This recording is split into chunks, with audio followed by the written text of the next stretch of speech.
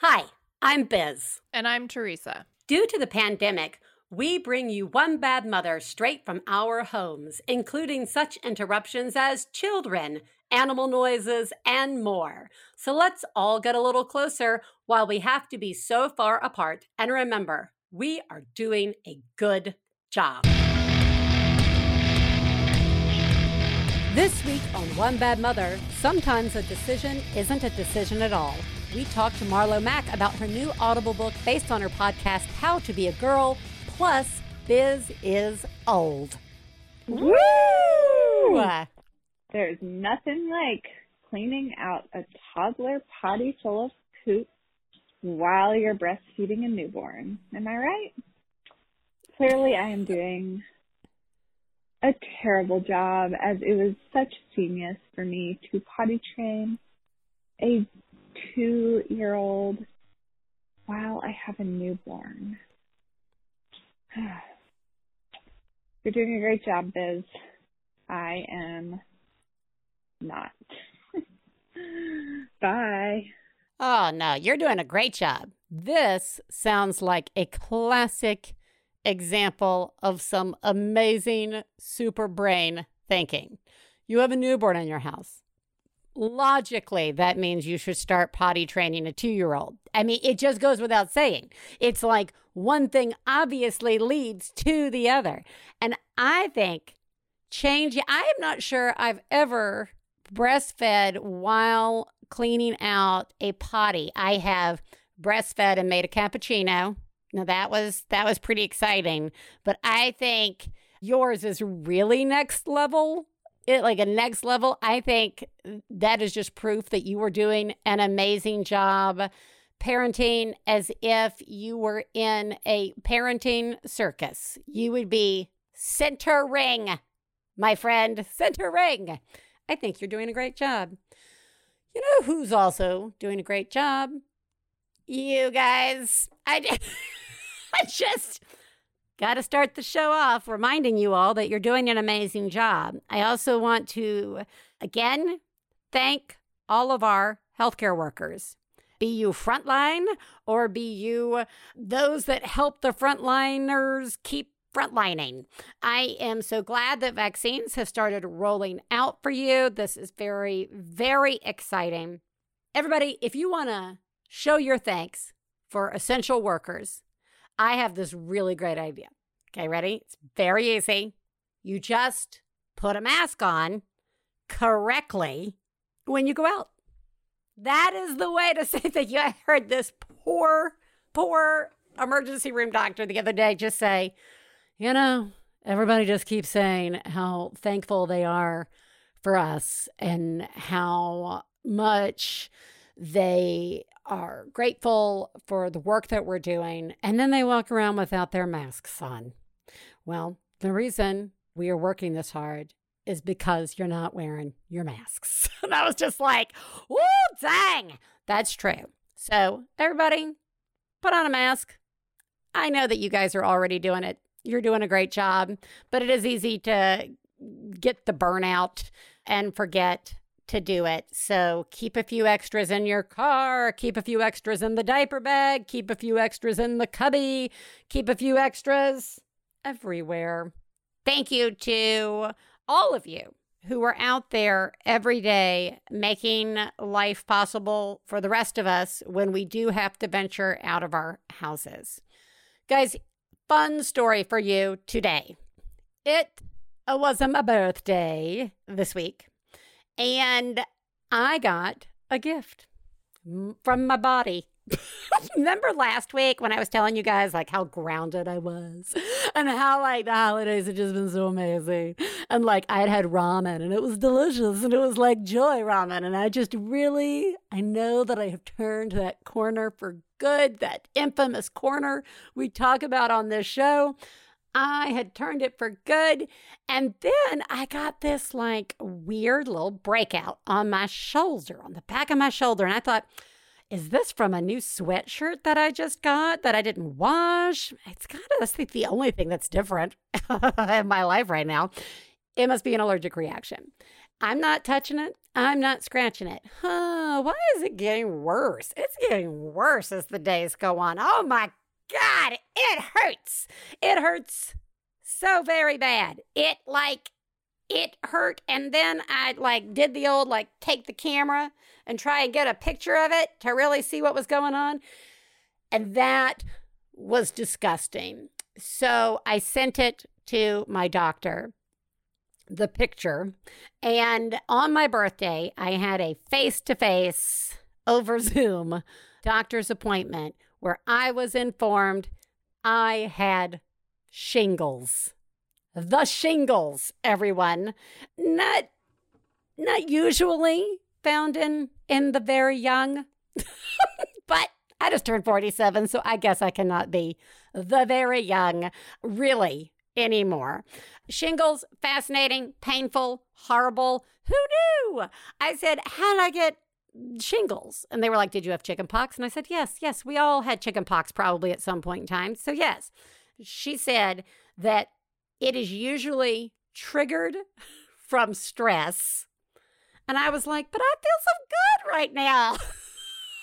It's triggered from stress, and it hangs out in your nervous system. And so then it just travels up a nerve. One nerve. And it just comes out in one spot. So it doesn't spread, which is good. And shout out to vaccines. I was not at a big risk of my kids getting chickenpox from it, because they could have, but they didn't because vaccines. So that was exciting. I am on the mend and definitely only feel a little old and broken and am questioning what I now determine as feeling rested and grounded. I may have that really, really wrong. And that's okay. Speaking of okay, I am so excited that we are going to be talking to Marlo Mack about her new Audible book, which is based on her podcast, How to Be a Girl. Please take a moment to remember, if you're friends of the hosts of One Bad Mother, you should assume that when we talk about other moms, we're talking about you. If you are married to the host of One Bad Mother, we definitely are talking about you. Nothing we say constitutes professional parenting advice. Biz and Teresa's children are brilliant, lovely, and exceedingly extraordinary. Nothing said on this podcast about them implies otherwise. Everyone, I am so excited to welcome Peabody finalist Marlo Mack, who is the author of How to Be a Girl, an Audible original which details her journey as a single mom of a young transgender daughter. The project is based on her award-winning podcast of the same name and on the writing in her blog, gendermom.com. Welcome, Marlo! Woo woo! Thank you. Thank you for having me. I am very happy to have you. And before I derail on a million things I could derail on, I'm just right away, just before even asking you questions, I want to ask you who lives in your house? Well, I just shut the door on a very sad member of my household, my 14-year-old dog, Pirate, who really wanted to join in, but he's loud and, he snores. He sleeps a lot and then he snores. So I've got the very old dog, and then just the next youngest is the 13-year-old daughter. So that's a different kind of challenge. And then a husband who's a little bit older than both of them. Fairly newly acquired a couple years ago. He came on board, and we all lived together in the suburbs of Seattle. Yeah, very nice. Oh, I could derail on all of these things.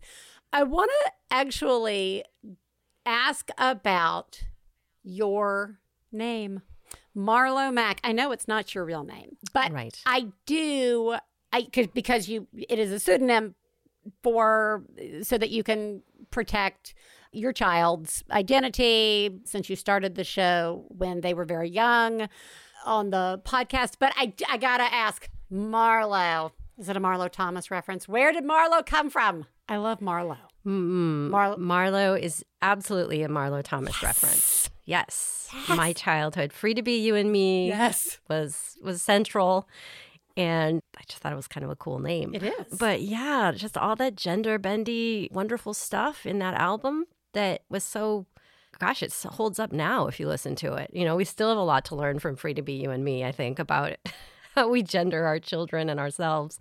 Oh, yeah. And then I kind of like the alliterative Marlo Mack. Mack is kind of, sort of similar to my actual last name a little bit. You have been producing, creating, doing a podcast for a very long time now called How to Be a Girl. And it's now a book, an Audible original. And I before we get to the book, I think we need to start with the podcast. And I'd love for you to start with how it all started. Well, it's hard to know where to start. Yeah. I guess from the very beginning, you know, when my kiddo was born, I thought I had a boy. I thought I had a boy from the ultrasound on. And that all kind of was the situation until my child was 3 years old when my, quote, in quotes, son said, I'm a girl, Mom. And she said it over and over and over again. And she also said, well, one day this was sort of the pivotal moment for me. She said, Mama, something went wrong in your tummy. Oh, made me baby girl. I know. I'm like, where'd you come up with this, kid? Something went wrong in your tummy, Mama. Put me back. And I need you to put me back. Please put me back. And, you know, baby. so I can come out again as a girl, so I can come out as who I am. And that was the moment where I knew that this was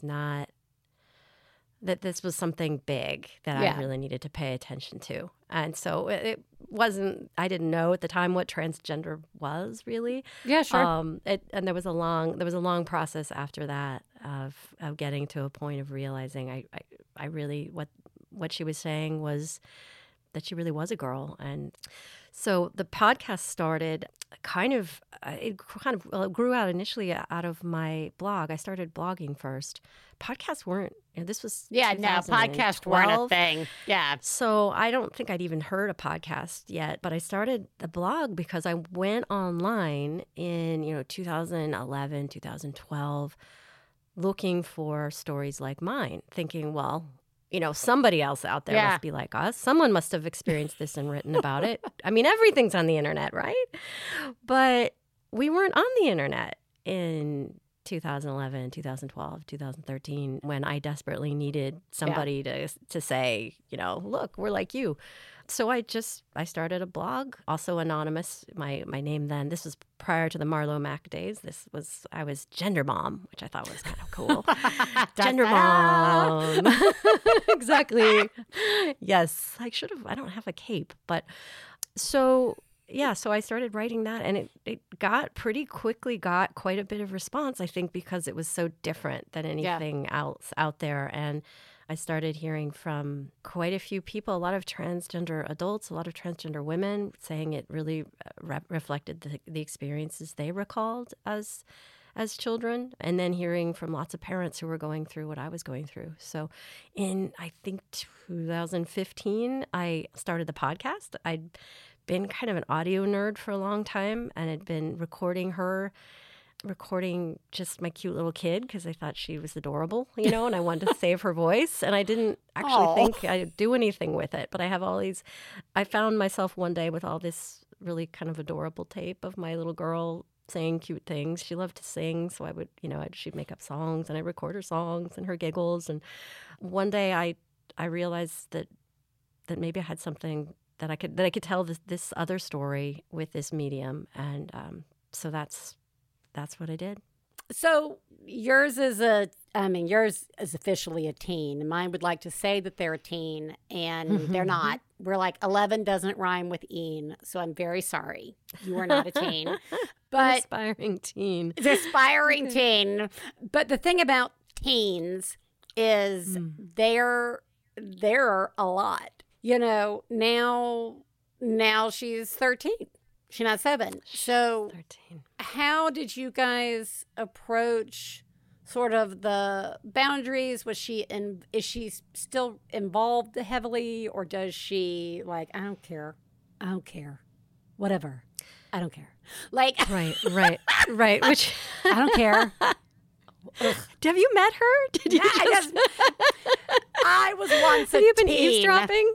I was once a teen. Oh, My gosh. children don't believe it, but Well, we had the most recent episode was actually a big kind of drama because I produced an episode about something that went down last year in 6th grade. And I shouldn't say any more about it because I'm not at liberty to. But I spent, I don't even want to think about how many hours recording, putting together this episode. And then I thought I had told my daughter what was in the episode, but I guess I hadn't really cleared it. Maybe she just wasn't listening. I know. Sometimes that happens. I think it might be that one. But we were chatting and I mentioned it and she said, "You put what in the podcast?" And I said, "Oh boy." And she was worried it would impact some of her friendships at school. And that's sacred ground. That I'm not messing with a 6th grade girl's social life or, going to make it that harder than it has to be. Mm-mm. So I said, "Do you want me to take it down?" Thinking, please say no. I worked so hard on this. And she said, yes. And I said, okay. And 10 minutes later, it was off. It was erased from from everything. And that was quite a lesson. And, that I realized that I had kind of crossed a line. I felt like it was a respectful story, and it was a lot of stuff that territory I really wanted to explore, but it was her story, and she didn't want it out there. And so we have a new agreement now, which is she's going to listen to everything before it goes up. The sweet sort of coda to this story is that a couple days later, she says, "Mama, I feel so bad. You worked so hard on that. No. Couldn't you just fix it and like take out the parts I don't want you to use and just put it back?" And I was like, well, that leaves about, 30 seconds. Yeah. But there was actually maybe like 4 minutes that was usable. So I said, well, why don't you add something to it in your own voice and tell people what happened, and we'll tell people why, you could explain why it's so short and tell them what happened a little bit. And so she did that. I was really proud of her. It was kind of a turning point, kind of her growing up, in the podcast, really. It was a really sweet moment. And she kind of took the reins. She picked out the music for it. I still had to do all the work, and everything. But anyway, and she did say she would listen to the podcast going forward, even though she thinks it's really, she said, "Mom, I live it. So why do I have to listen to it again? I already lived these things that you're talking about. Why would I want to listen to them?" I'm like, "Oh." Also, she finds her own voice kind of, especially when she was little, her little kid voice. I know. So, they're all so cute. But they, when you're 13, it's pretty cringy, as she puts it, to listen to when yourself you're 13, when you're little. Yeah. Everything is cringy. Everything is the worst. Yeah. This is true. There are lots of questions I'd like to ask about being a teen as well as being transgender, trying to navigate that, like, already, sort of stressful. Being a teen sucks, and I would never want to do it again. And even as I watch my 11-year-old enter the world of middle school, I already have like a million personal baggage triggers going off left and right. Like, oh God, eventually somebody's going to crush her. Right? Like, or like, oh God, are they friends? Are they not friends? Are they? And I'm going to stay back. I'm going to be just like my mother. I'm going to stand back. Not going to get involved. So definitely a new experience as a parent. And I'm wondering, as a parent, how are you handling sort of watching the teen years unfold? And are there any sort of special or like surprising things that have come up specifically because she's transgender? Is it, or is there nothing? Is it just like, nope, once we made that call, all easy? Oh, yeah. Yeah. It's a breeze. Yeah. Super easy. As, like any parent, everything's easy. Yeah. No. Well, once we did transition, when she transitioned and I transitioned to becoming going, okay, I'm now the mother of a girl. She was only 4. And so she did what is called social transition, which means, entirely reversible. You get, you go to the pink aisle instead of the icky blue aisle that you always hated and get all your clothes. Then you grow your hair out, pick a new name and new pronouns. And, it's all reversible. It's all, contrary to what some people think. Nobody's giving, surgeries or hormones to little kids. So that's just important to mention, because I think there is some misunderstanding about that. But so a lot of, and she, just never looked back. It was just all girl, happy girl, blended in with all the other girls. And, we didn't tell most people when she went to a new school, she was just another girl. And her teacher knew, but that was about it. She told a few of her little friends, and most of them, and asked them to keep it to themselves, which is tricky when you're, asking for a 7, 8-year-old to keep information private. But most of them did, and they frankly didn't care.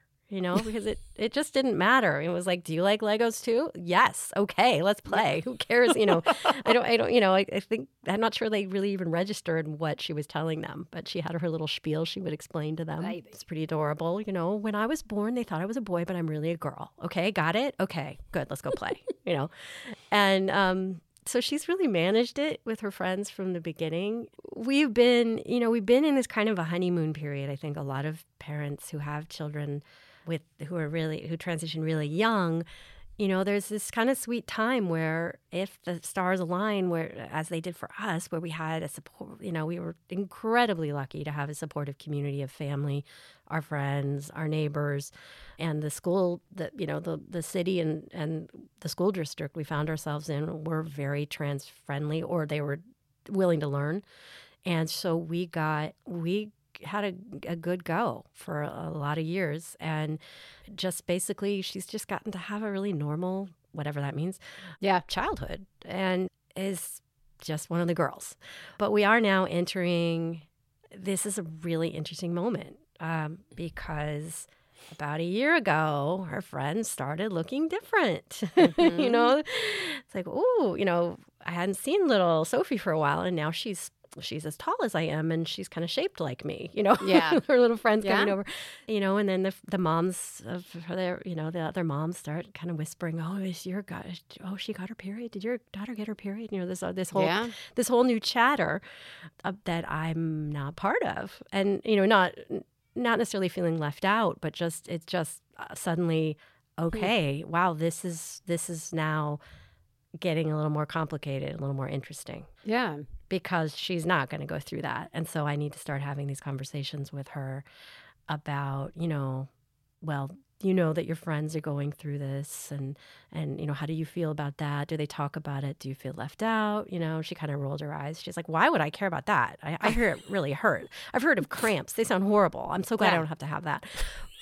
But, it's just a point where the difference becomes more pronounced. And so we actually just late last year, she went through her own rite of passage into her version of puberty, and got her first medical intervention to block her natal, or her natal puberty, which would have been a male puberty. And for a girl who has lived as a girl literally as long as she can remember, she does not even remember being called a boy. Wow. Because she was 3, 4.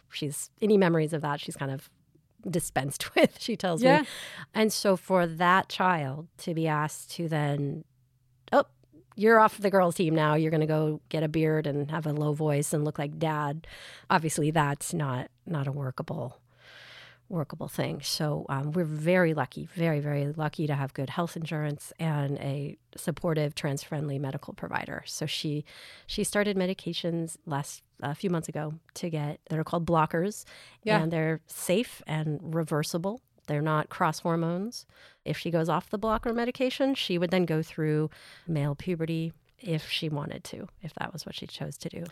Wow, I am sure that was definitely a big decision. You know what I mean? Like, as the parent, right? Like, I know that it would be like, well, yes, I know my child, this is absolutely what my child needs, and I know it is best, and I'm obviously going to do it.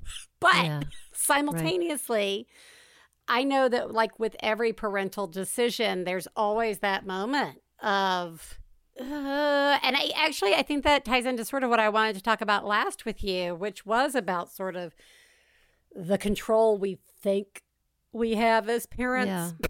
Can I just say something, though? Yeah. Can I just say something about the decision? Because honestly, it didn't feel like it was a decision. There was no point. It felt, and that's what I think is hard to understand if you haven't actually been through this experience with a transgender kid who transitioned so young. That decision was made 10 years ago. 10 years ago. As far as I've known, in fact, we've been talking about this for almost 10 years with her because she was terrified at age 4 of having a beard. And so I had to sit her down and say, it's okay, honey. When you're older, the doctors can give you medication so that won't happen. And that was the only way she was able to bear, she needed that information in order to be okay. And she would ask me about it periodically. When do I get the medication? Do I need it now, Mom? Am I about to get a beard? No, honey, it's okay. You're only 8. You're good. But so having had that conversation 100 times for a decade, there's no decision point. Then it's sort of, I mean, I think of it, this sounds melodramatic, but I mean, I think of it as if someone said, oh, your kid has cancer. Are you sure you're going to give him the chemo?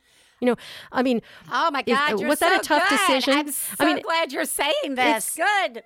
Because I honestly do feel that it is a life-saving medical intervention for my daughter. These kids, the ones who don't get it, and most of them, there's a lot of fear and misinformation about these medications. Yeah. A lot of people think they're being handed out like candy to any kid who's kind of like gender bendy, and the reality is they're hard to get. Most kids who need them are not getting them.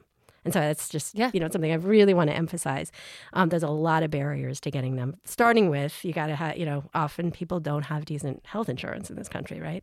But these kids, when they feel like my daughter, when they know themselves to be a gender that isn't aligning with what's on their birth certificate, and they have to endure a puberty that feels so wrong, they hurt themselves. It's really serious shit. And a lot of them decide not to be on this planet anymore. So it isn't a decision. I mean, it's like when I compare it to chemotherapy, I'm really kind of not being that extreme. I feel like it saved my daughter's life to have access to this. And again, I am really glad you stopped me and you said that. Oh, and I'm not offended. I mean, how would you know if you hadn't lived through this? No, I don't. Well, but that's where I wanted to kind of get to, like, because I feel like there's like this spectrum of information, like as a person in the world, information on that you have access to, and not you. I mean, the universal we have access to when it comes to this. And you may be in a group or, a part of the world, the country where zero about what being transgender means or any of it, right? Like any of it. What? There's more options than boy, girl, right? Like it's just 1974. Right. And then there are other people who have gone through the same experiences that you and your family have, and so are right there. We don't have to do a lot of background talk. We all know. It's all good. Yeah, obviously I'm doing this. And then there are those of us who float in the middle. Whee! Like I was telling Teresa before the show, her oldest is transgender and is a girl and has known that they were girls since they were very young. And I was saying, I I do have a better understanding because I've gotten to live vicariously through you. Right, absolutely. Which is a gift. And both of my kids are very much a part of a community in which the language of gender fluidity is part of it. And so they both, like, trying to understand their identity is very much part of their growing up in a way that it was not for me. That's great. That's great. And it's super cool. Yay. However, right. I, as the parent, right, like, definitely have moments where I'm like, for real? And then is my question of for real, does that make me a horrible person? Or am I obviously would do anything for these children, right? But like, because it's a newer thing in this house, there would be moments of, I think, I obviously will make the decision. It would still be a decision, right? At the beginning, or I would trap myself with the wording of decision as opposed to taking that word off the table. And I am getting to a point. And my point is the book, which has come after this Audible book, which has come after the podcast and the blog, you spend a large portion of the beginning really going through your experiences trying to get your head around this, right? Yes.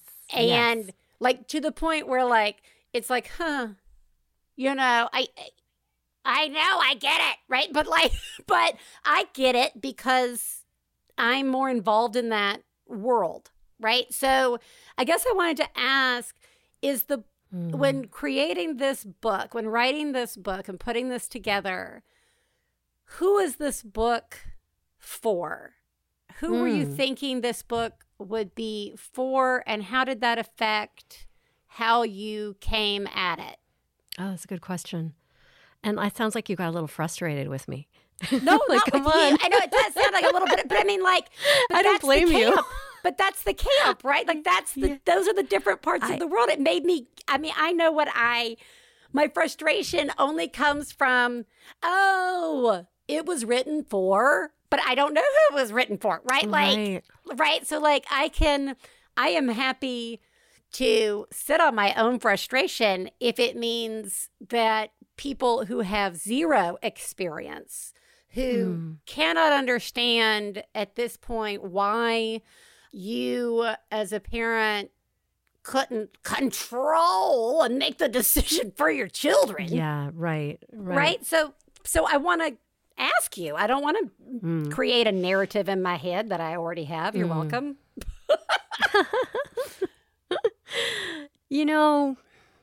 That's a really good question. I didn't write the book probably for people like you because you're kind of already on board. Yeah, I'm here. I mean, I got a lot to learn, but I'm open. Gold star. That's right. Yeah. I really wanted people to know, frankly, I don't know if there's not a single person I wrote it for. I wanted people to walk through this experience with me. Because I think there's a misconception that, okay, she's a Seattle liberal, she's got a progressive agenda and her kid is like a product of that. She was celebrating from the rooftops because she had this really interesting, weird, edgy kid experience, who I have yet to meet a parent who fits that description, by the way. And I've met hundreds of mothers and parents like myself. And, I don't care how liberal and left wing you are. If you have a beautiful trans child dropped into your life, you're scared and you're probably going to push back because this kid's going to have a lot harder time. What parent wants their child to be almost assured of having a much, much harder life? And that's the reality if you have a transgender kid. They can still have a fabulous life and be healthy and happy, and my daughter is. She's thriving. And with an eye roll in there because she's 13. But, she's a happy, she's just normal. Her problems are like the other 13-year-old girls. But back to the book.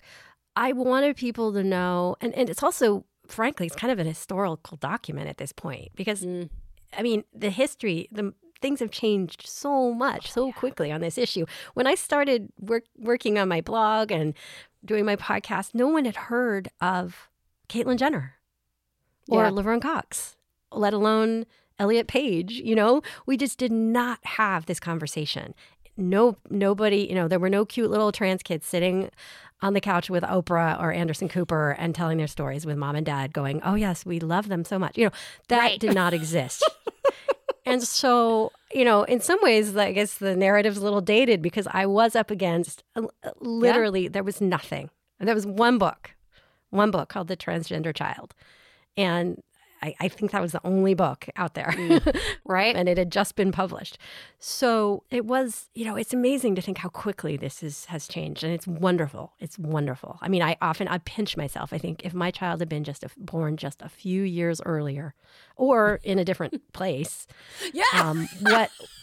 anywhere outside of a few cities in this country, I think we would have been up a creek. I mean, I think she would have had a very, very different story. I mean, and a really sad one. A really sad one. There is still so much pushback against parents like me saying that somehow, we're crazy. We did this. We want this.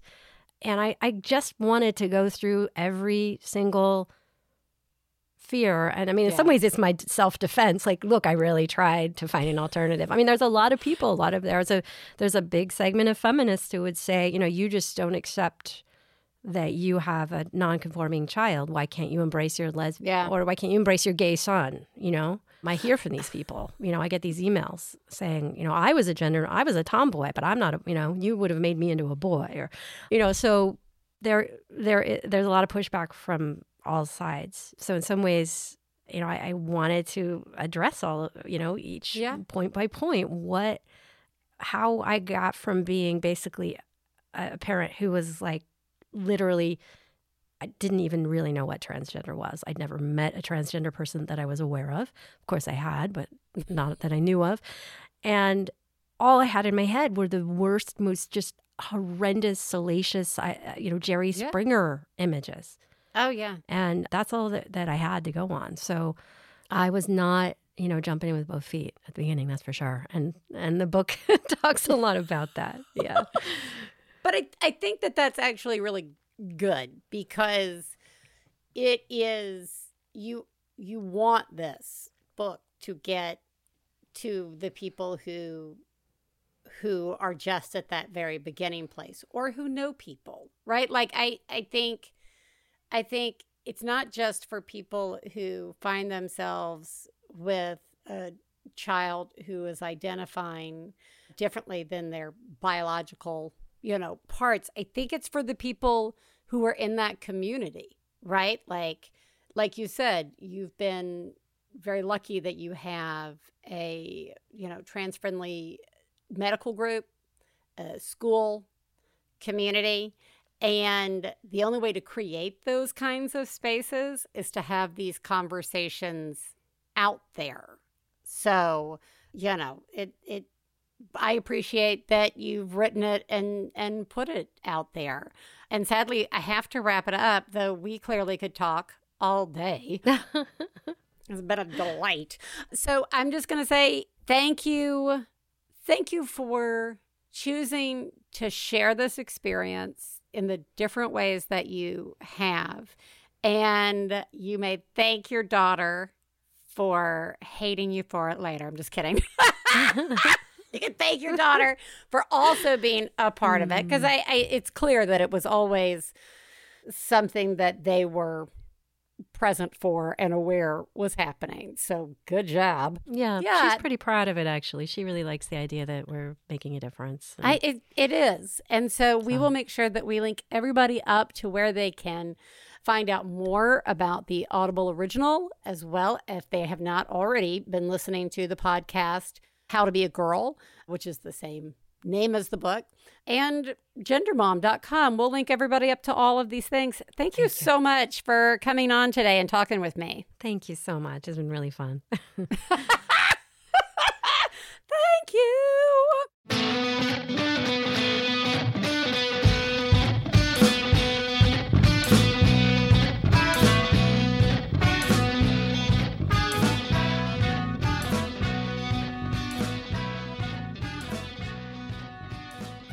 One Bad Mother is supported in part by Grove.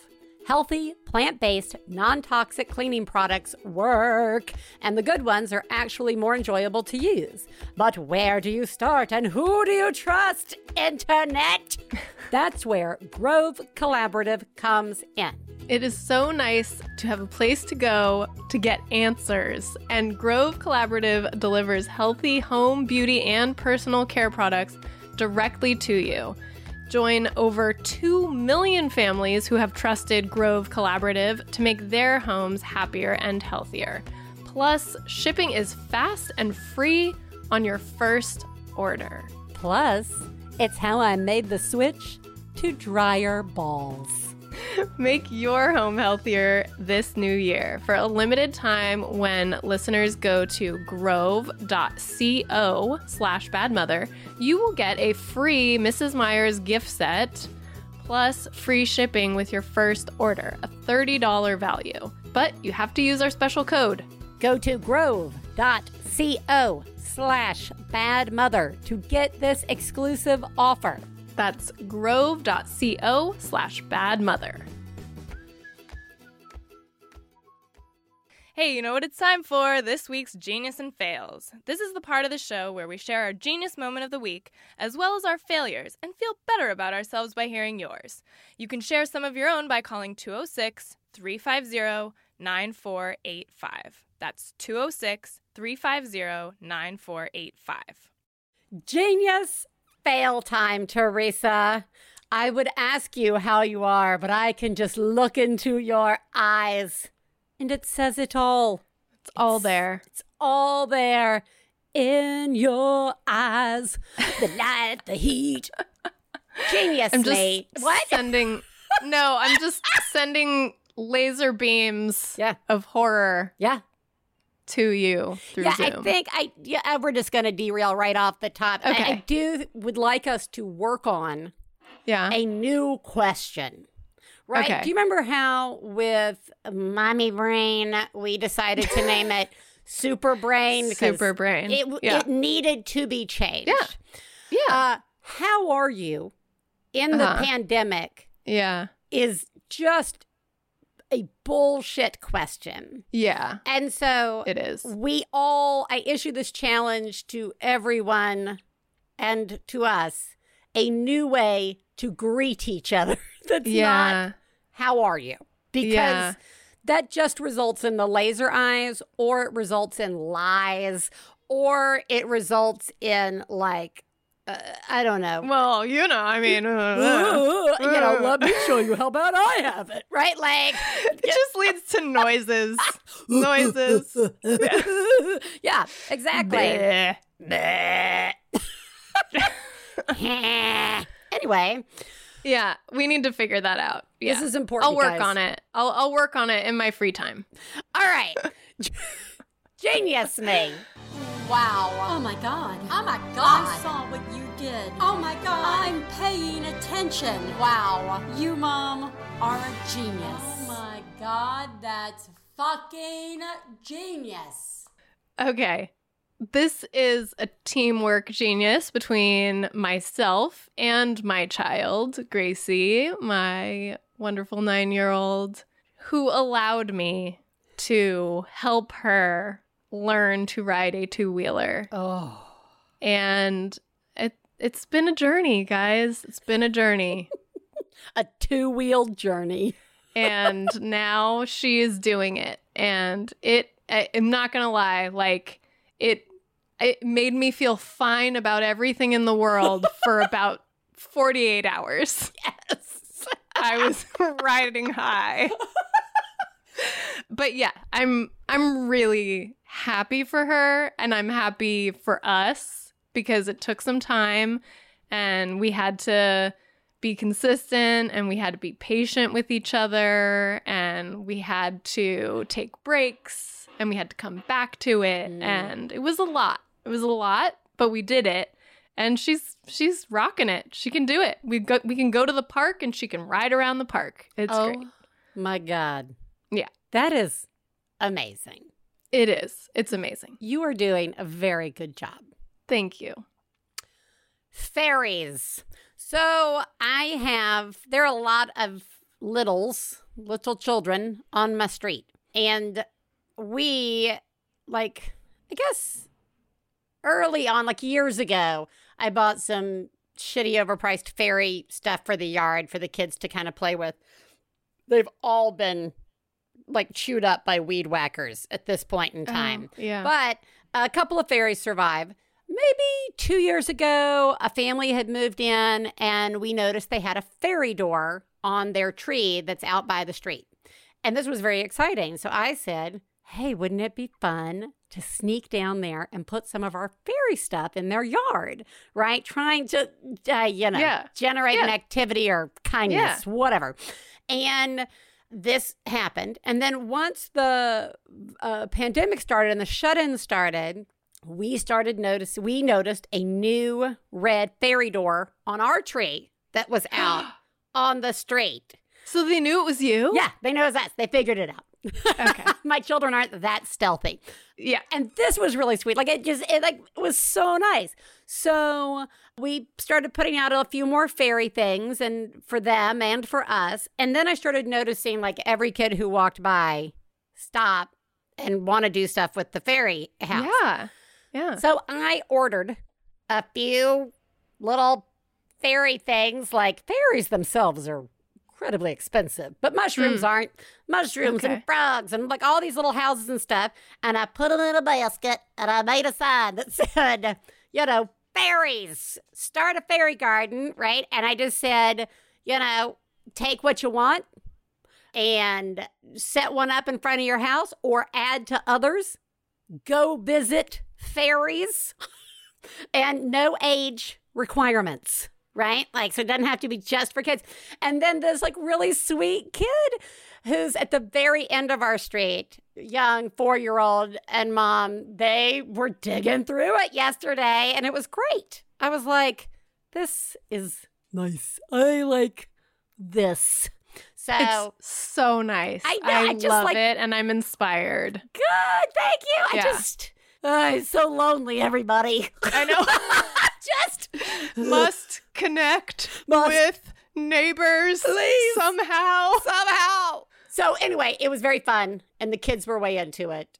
And the double genius is I let my children ransack the basket before I put it out.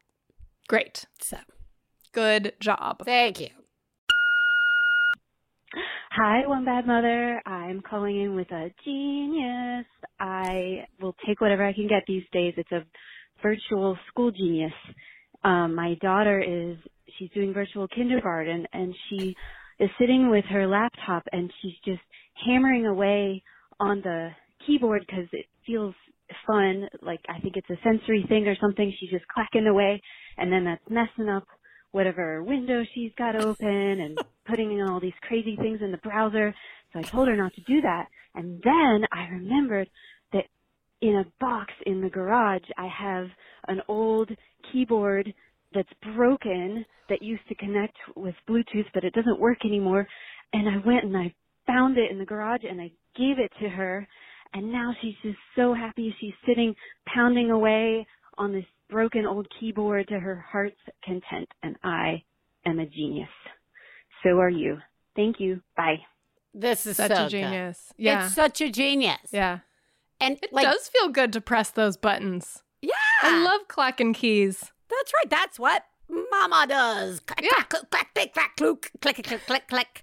Yeah. And it does open every window or thing that you don't want your child to open because they're probably on your computer, like they're on my computer. And I'm like, my files. Yeah. And you know what you could do if you don't have one laying around your garage? This is a great, like, thrift store or like Facebook freebie, whatever one of those groups are. Yep. Yeah, so smart. So smart. You're doing amazing. You are amazing. Failures. Fail, fail, fail, fail. You suck. Fail me, Teresa. Okay. This is a partner fail. Okay, our dogs go to the bathroom in the front yard.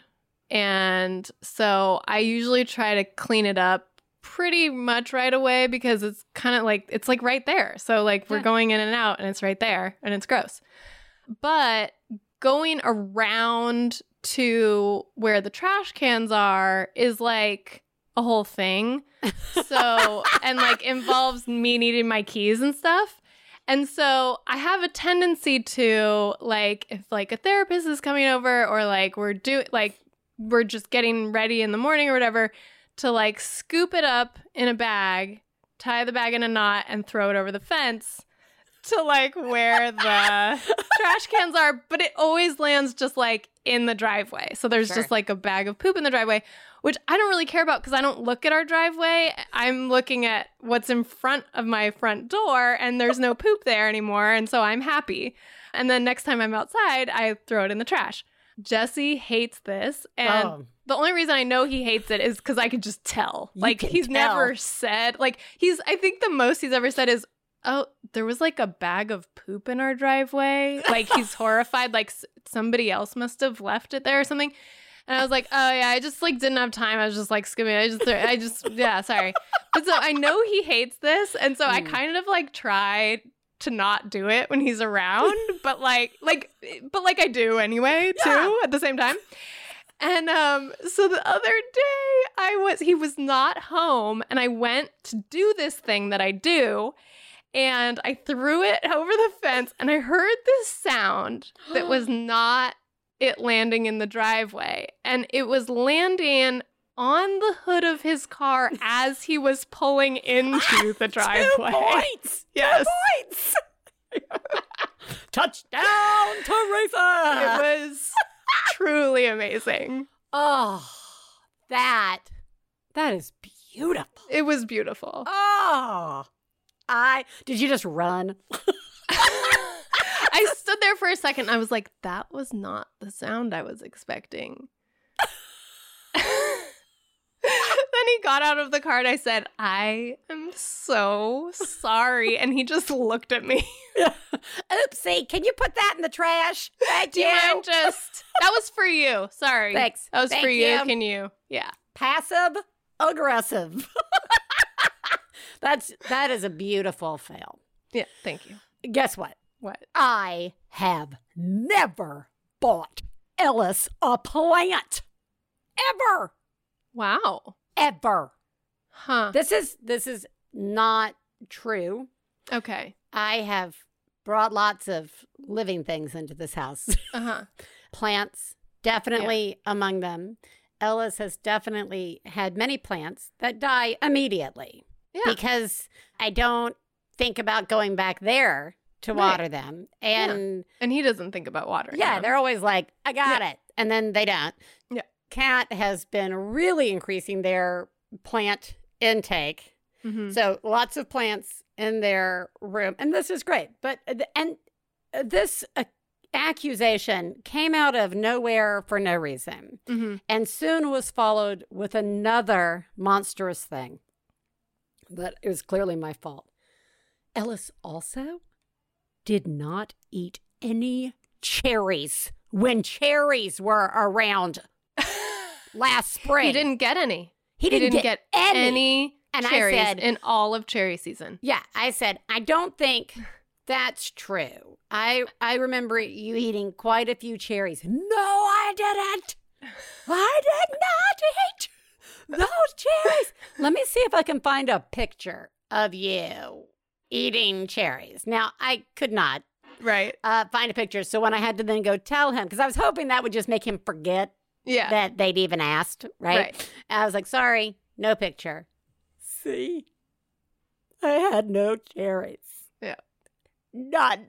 Yeah. So I have never bought Ellis a plant.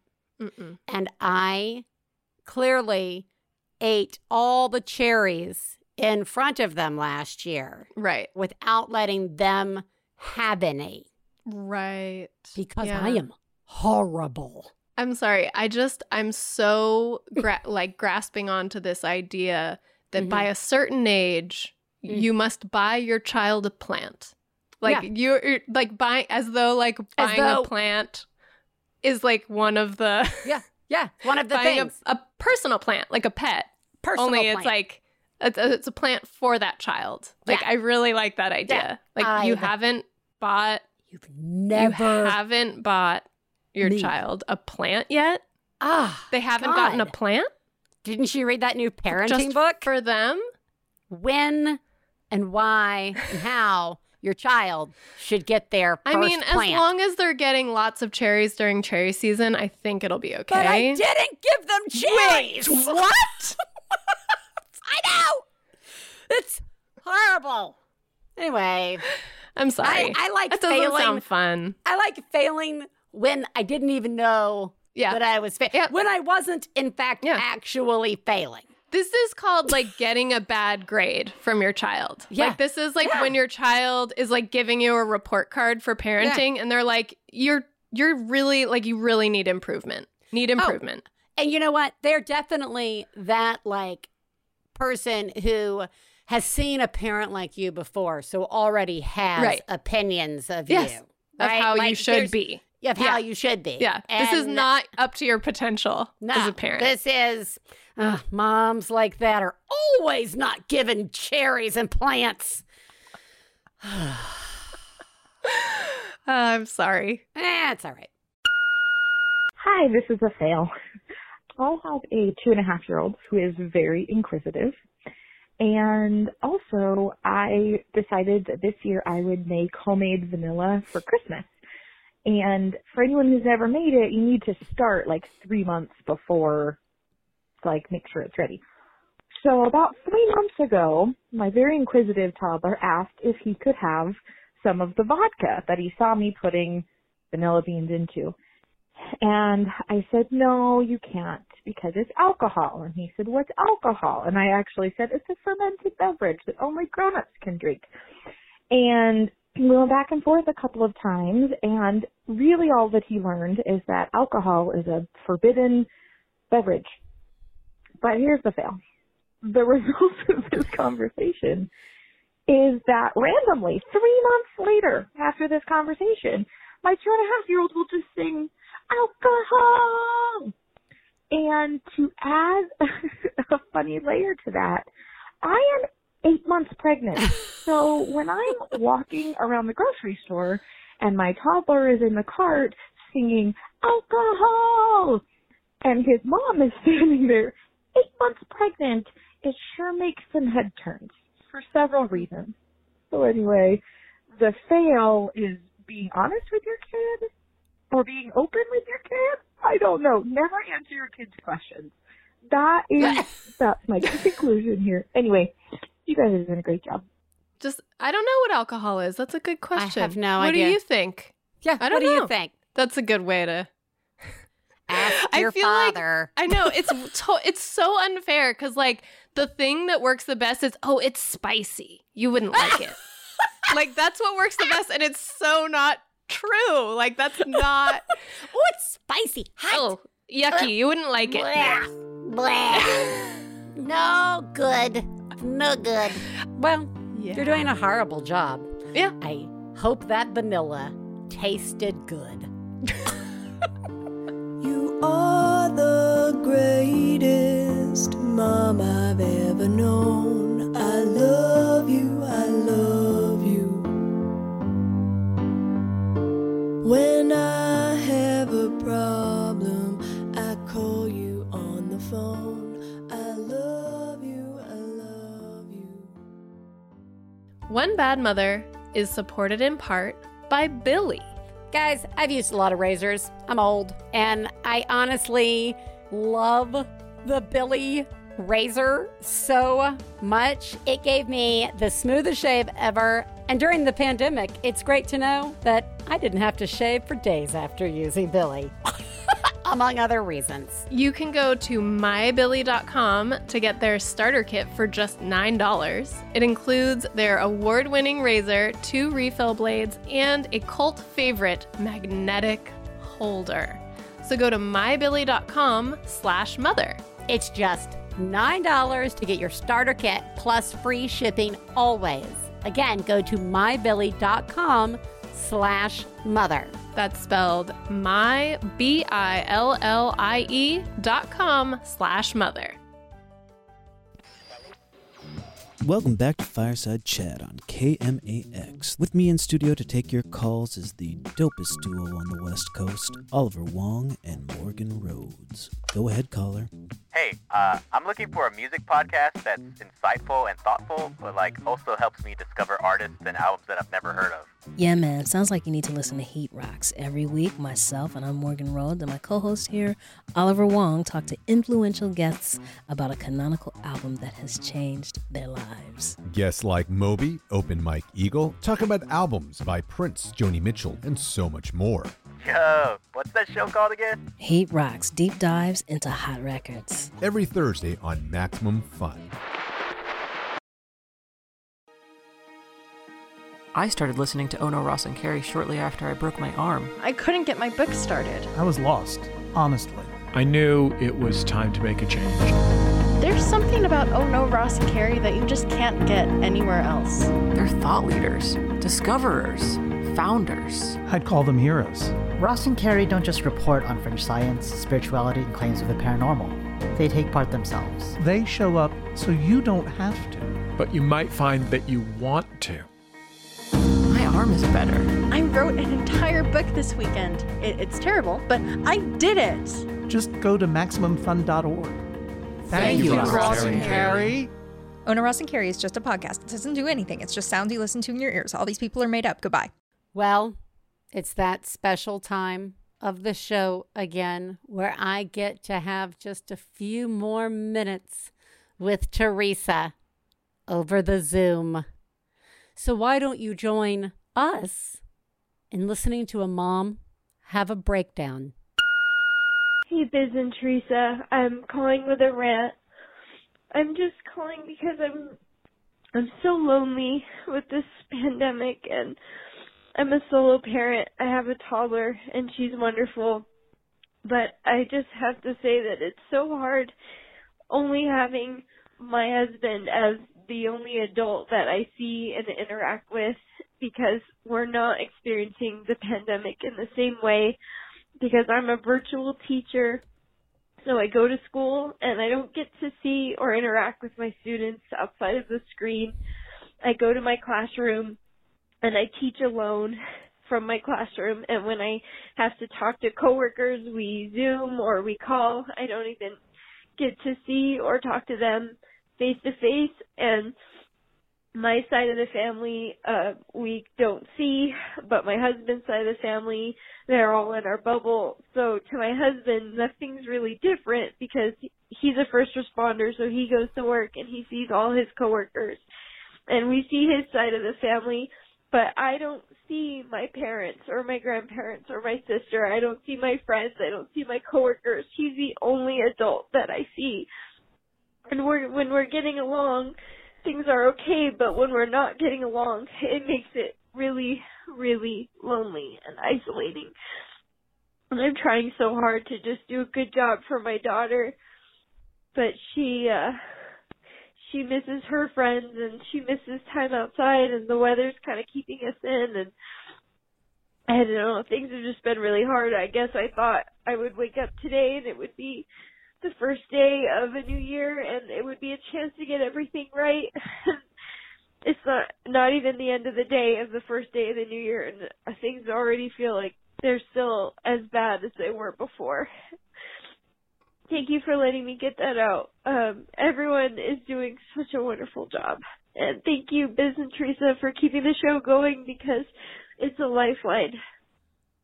First of all, you are not alone, and you are doing a really remarkable job. Oh, man. That is... We have spent years on this show talking about isolation as a parent, okay? Right? Even in the best of times, with the best of support, with the best of everything, it really becomes isolating when a kid wanders into your house, right? And most of us don't have the ideal situations. We don't live close to family. We have work. We have if we're in a partnered relationship, we have different schedules. There are any number of things that you can add to the kids in my house soup that equals isolation. And now we are in this pandemic, which is no joke. We're about to come up on like a year in a couple of months. It's really hard to get your head around sometimes. And the level of isolation and loneliness that it has created is just something I don't think we can take lightly at all. And so what you're feeling is so spot on. And even if there wasn't a pandemic, the setup that you've got going on where, and this is again true for so many of us, where one partner is very close to family, has family like totally nearby, and the other does not. Or maybe you live in the town that you grew up in, but your partner did not grow up in, right? Like that balance right there can already have an impact, sometimes when we're not even aware of it, especially around the holidays. Guys, if you are leaning heavy towards one family more than another in terms of who you get to see, that can start affecting family traditions and things that you didn't even know were that important to you until you were in them. And it's not one of those things on our lists of, I should remember to have this conversation with my partner long before we experience it, right? Like you're just like, something's off and I don't know what it is, right? So like now we're in this pandemic and it's just magnified. And I am so sorry that you're feeling this way. And I know that there's probably not all that much we can do about it. You know what I mean? Any of us. We have to stay home. We have to not go to school or to our jobs or to the social events we'd really like to. We can't see our family. We can't even go to a park. We can't go to a park here in like Pasadena. It's all of these outlets have been shut off to us.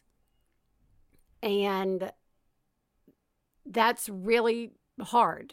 Yeah, there's not really our desire to fix it, I think, is really hard. Like I find myself trying to figure out how to see my family. Like there must be a way. Right. Like I must just not be thinking this through. And sometimes I do indulge myself a little bit in trying to figure it out and realize very quickly I'm right back where I started. This is just what we're living with right now. And I think for so many of us, the end of 2020 felt like a finish line in some weird psychological way. Yeah. Like we just got to get through this year and it'll be a new year. And we can start fresh and we'll have a new president and we'll do, all these, we're going to have the vaccine. And everybody was just waiting for January 1st. And wasn't some big surprise that things didn't change on January 1st exactly, but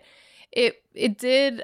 There was like a feeling that it gave me that I sort of heard in your voice in the call, which was just sort of like, okay, like, yeah, it is the new year. And like that there is some relief that comes with that, like knowledge of the passage of time. But still, like I'm not seeing a difference in my day to day. And because, there isn't any other clear marker of time until the next new year, I guess, it's almost like a harder place to be when you don't have like a clear finish line right in front of you. So we're all living in that weird space right now. And like you said, Biz, it's been almost a year, and that's a really... That's far down the road of this. Yeah. Much farther down the road of this than I ever thought we would go. Yeah. Yeah, the road. And I'm only laughing because I'm sad, by the Oh, I way. know. I'm not I am laughing too. because I think it's funny. I'm All- just trying all to laughter. cope. Yeah. All laughter is sadness now. Get this. This is sadness. Sitting silently is sadness.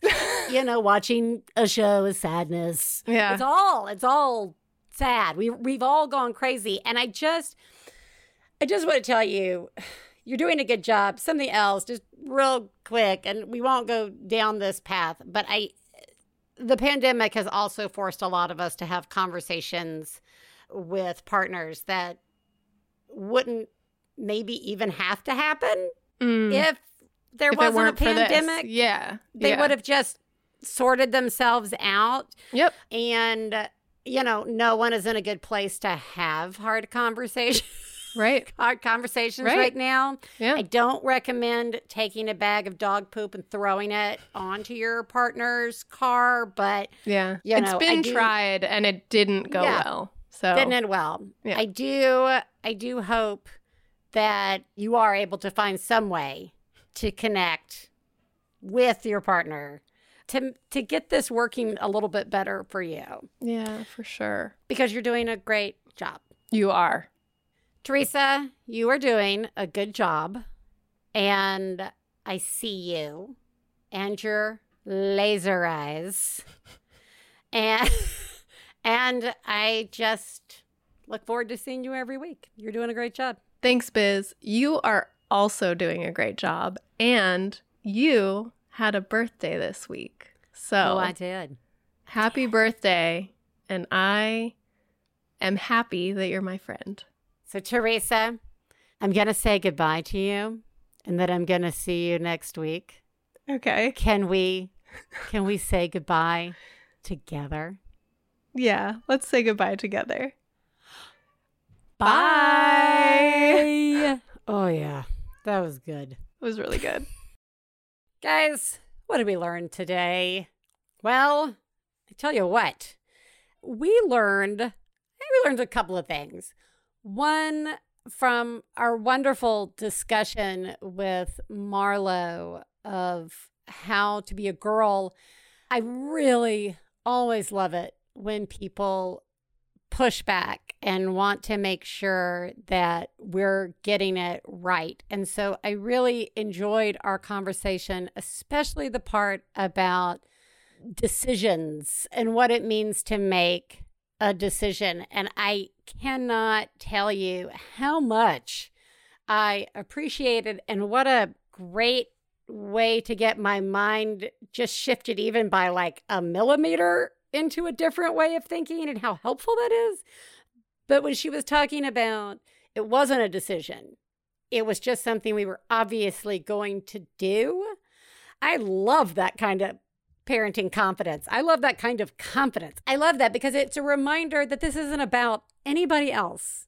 Guys, as a parent, when there's a kid in your house, it's not about what will they think, what will the neighbors do, am I doing it the same way as them, does the room look like the Pottery Barn catalog, like what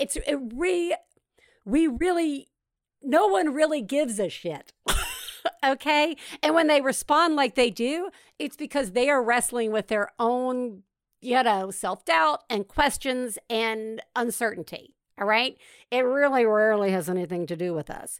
And so we need to be really good at allowing ourselves to know what's right, and to forgive ourselves if we make the wrong choice, and to be flexible enough to change it. Right? Like, that's what this is all about. There's no right way, one and done. We are our own unit.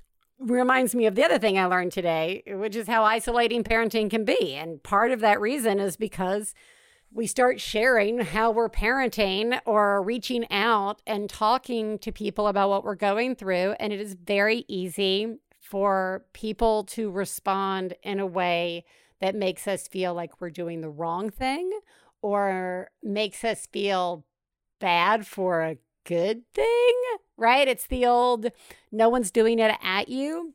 All of those things can lead to feeling like you are the only one and you are all alone.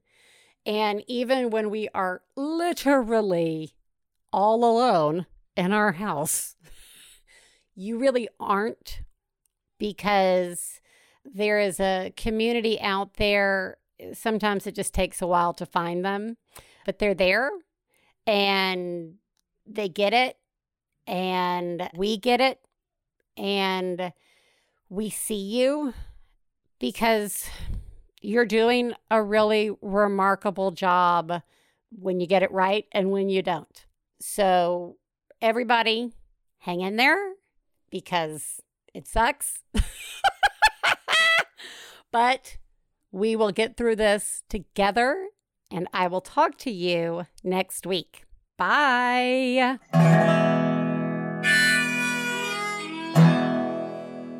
I got to low down mama blues. I got to low down mama blues. Got to low down mama blues. Low down mama blues. Got to low down mama blues. Got to low down mama blues. You know that's right. We'd like to thank Max Fun, our producer, Gabe Mara, our husbands, Stephen Lawrence and Jesse Thorne, our perfect children who provide us with inspiration to say all these horrible things, and of course, you, our listeners. To find out more about the songs you heard on today's podcast and more about the show, please go to MaximumFun.org/OneBadMother. For information about live shows, our book, and press, please check out OneBadMotherPodcast.com. One Bad Mother is a member of the Maximum Fun family of podcasts. To support the show, go to MaximumFun.org/join. Well, Daddy and baby fussing fight, got low down mama blue. Oh, said Daddy and baby fussing fight, got low down mama blue. MaximumFun.org. Comedy and culture. Artist owned, audience supported.